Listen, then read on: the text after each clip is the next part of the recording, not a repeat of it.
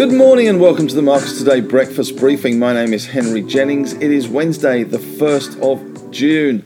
Not quite sure where this year has gone, but anyway, as usual, with all the information contained in this briefing, it is general advice only, so please do your own research, contact your own financial advisors regarding any of the thoughts, ideas or insights in this briefing. And if you need to, you can pause the PowerPoint slides here and read our disclaimer in full. And if you're listening on the World Wide Web, wherever you are in this beautiful world of ours, you can head on over to markestoday.com.au and you can read the disclaimer there. And of course, have a look at all the other goodies we have there. And if you're not yet a member, of course, you can always sign up for a free 2-week trial. No obligation there at all.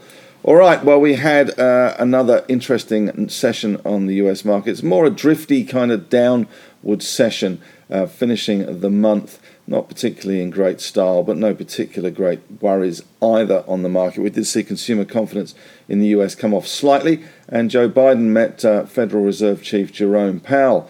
I'm not sure why, but he said that the Fed does what the Fed does, and it is independent, and we'll leave them be, and they can do whatever they like. Anyway, the Dow closed down 223 points, or 0.67%, 32,990. The Nasdaq down 50.41%, down 12,081. And the S&P 500 just in the middle for diddle, 0.63%, 26 points, down at 41.32, with that VIX index steady at 26 points. We did see US Treasuries weaker across the curve. 30-year bond yields moving back above 3%, and 10 years were up 11 basis points to 2.85%. So that is a little bit bearish. And we also saw Eurozone inflation hit record highs for the 7th straight month, which didn't help their markets at all. In commodities, though, we saw Brent crude. Well, it rallied initially on the back of the EU sanction news that they were going to be putting an embargo on Russian oil, at least two-thirds of it coming by ship, and hopefully the rest of it, or up to 90% by the end of the year. But the oil price went up and they went down. So we had Brent crude down 1.84%, $2.24, $119.43. WTI was down $2.10, or 1.79%. to $115.07. We do have an OPEC Plus meeting on Thursday. Some media reports suggesting that maybe Russia will be asked to leave OPEC Plus and then it'll just become OPEC, but we'll wait and see. Well, they will drop the plus. In other commodities, we had gold down $2.90, so nothing particularly exciting there, $18.51.30. Iron ore also pretty steady, 0.09 of a dollar, 9 cents down, 133.51. This was despite news yesterday that China is stimulating. They had their PMI yesterday, which was slightly better than anticipated. So a little bit of sunshine coming out of China at the moment, with those lockdowns easing in Shanghai and Beijing, and stimulus on the horizon. We did see SPY futures down 26 points overnight. We had a big day yesterday, it's fair to say. 75 points down, but not only that, it was a massive volume day, so you get the feeling there was a lot of index rebalancing going on last night prior to June 1st.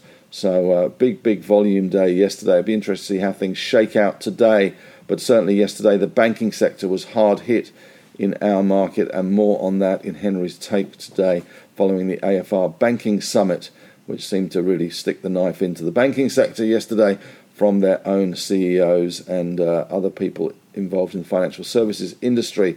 So that'll be interesting to see how that pans out today.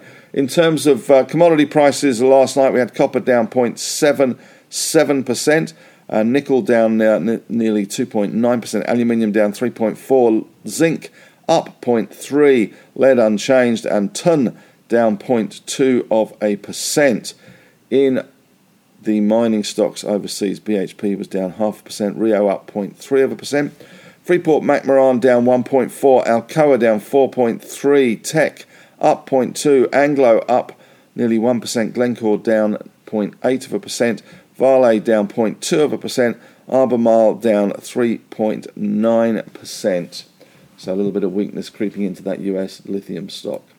Here you can see the S&P 500 overnight. It was a bit of a higgledy-piggledy day, drifting directionless at the moment. US driving season has kicked off, of course, and we did have Memorial Day holiday, so the market probably came back a little cranky, and some of the players still probably on holidays as well, taking a long weekend. So nothing shaking really but the trees there in the US. As far as stocks go in the US, tech stocks, Apple down 0.5, Meta down 0.8. It is on the cusp of changing its ticker code from FB to Meta, META. So that's a big change for them. Google up 1.3, Microsoft down 0.5, Amazon up 4.4, Tesla pretty much unchanged, Netflix up 1.1, US banks not doing much at all, Bank of America the best up 0.5, Block down 3.3%, so no luck for the buy now pay later sector there. As far as major stories go, the US stocks pretty much ended the volatile month right where they began. And Biden said that it's the Fed's responsibility to control inflation. We'll refrain from influencing Fed decisions. Having said that, Biden did say they would be spending more money on infrastructure. And that, of course, is stimulatory. So at the same time, the Fed's got the handbrake on. Biden is quite happy to put the accelerator on as well. So that makes an interesting dichotomy there. ECB Visco, whoever he is, insists on gradual rate hikes in order to avert pressure on higher indebted EU economies. And the oil price rises after EU leaders reach agreement on Russian oil embargo, but unfortunately the prices didn't last very long at those elevated levels, and we did see oil eventually come back down 1.8% for Brent crude. And Russia pledges to find other importers for its crude, of course China being the biggest market, and maybe India as well. And bond markets cap off and may rebound amid recession concerns, and the speculation the central bank tightening is now largely priced in. We did see Eurozone inflation hitting a record high for the 7th straight month in May. We had French inflation numbers out last night, which again showing EU inflation at record highs at the moment. And Chinese manufacturing activity shrank at a smaller pace in May. That was their PMI that came out yesterday, our time. And US supply chain issues persist as containers pile up at ports ahead of peak season. South Korean April factory output shrinks most in 2 years, and China has unveiled more details on its recently announced policy support measures, and Shanghai to let people from low-risk areas leave their residential compounds. All right, it's going to be a big day today for the economists. They will be waiting with bated breath for the first quarter GDP results to be released at 11:30. NAV has upgraded its Q1 GDP pick to plus 0.7%. Over in Europe, the Eurozone inflation has hit a record 8.1%. And here are the culprits. Energy prices increased 39.2% year on year, and food, alcohol and tobacco rose 7.5% year on year. Excuse me. Stocks 50 in Europe down 1.4%. CAC down 1.4%. DAX down 1.3%. FTSE slightly better, up 0.1%. We have 10-year yields in the US 2.84%. Australia 3.35%. Bit of a bounce yesterday in those yields. Germany, look at that, 1.12%. 1.12%. That's positive. That's not negative. So certainly pointing the way to rate rises in the Eurozone, with that inflation hitting 8.1% across the region. Americans' confidence in the economy has fallen in May, mostly due to increasingly negative evaluation of current economic conditions in the US. Excuse me. And the Nasdaq Golden Dragon Index for China capped its first monthly gain of 2.6% since October.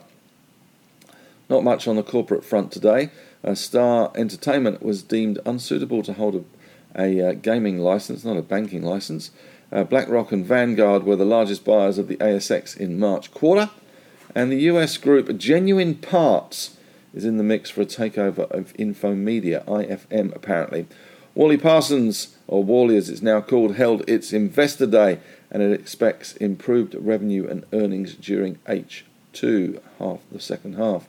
And Woodside, WDS now, not WPL, has completed its deal with BHP for its oil and gas assets. So today, with the SPY down 26, it will be interesting to see how we go. I suspect the banks will be in focus again. That big 2% fall yesterday in the big bank basket really being hurt by comments coming out, I guess, of the AFR summit on banking. More on that in Henry's take today as well. So just a bit of a recap of what was said yesterday and why the market was getting a little worried that maybe the Emperor doesn't have quite so many clothes on as we previously thought. So commodity stocks probably a little bit easier as well, but it is a very sort of drifty, downy kind of day in the US and probably here as well. We will await that GDP number at 11:30. Question of the day today. Do you think that instos have an unfair advantage? This came from a member's question today that asked if all that volume yesterday was creating an unfair advantage for institutions. It was over $15 billion worth of trade yesterday. So we have a question today, somebody asked me, and a little bit of an answer in terms of whether the instos do have an unfair advantage. That's it from me today. Thanks very much for listening. You can head on over to the Facebook discussion group. It's a great group, about 3,500 plus people in that group. Members helping members is the motto there, and very rarely do we get bad comments, so it's a great, well-behaved group. So I would urge you to head on over there. Great insights, great ideas as well coming out of there. The Marcus Today's podcast as well, on the morning meeting. We get that fly on the wall look at what we're talking about in the morning meeting from the Marcus Strategy podcast. We also have On the Desk podcast with the team in Melbourne discussing all things financial, and my On the Couch podcast where I talk to interesting people, CEOs and fund managers about things that I hope will be of interest to you. That's it from me today. I'll be on the call on Ausbiz at 12 o'clock, so you can catch me there. That's it. Have a great day, and may the trading gods be with you.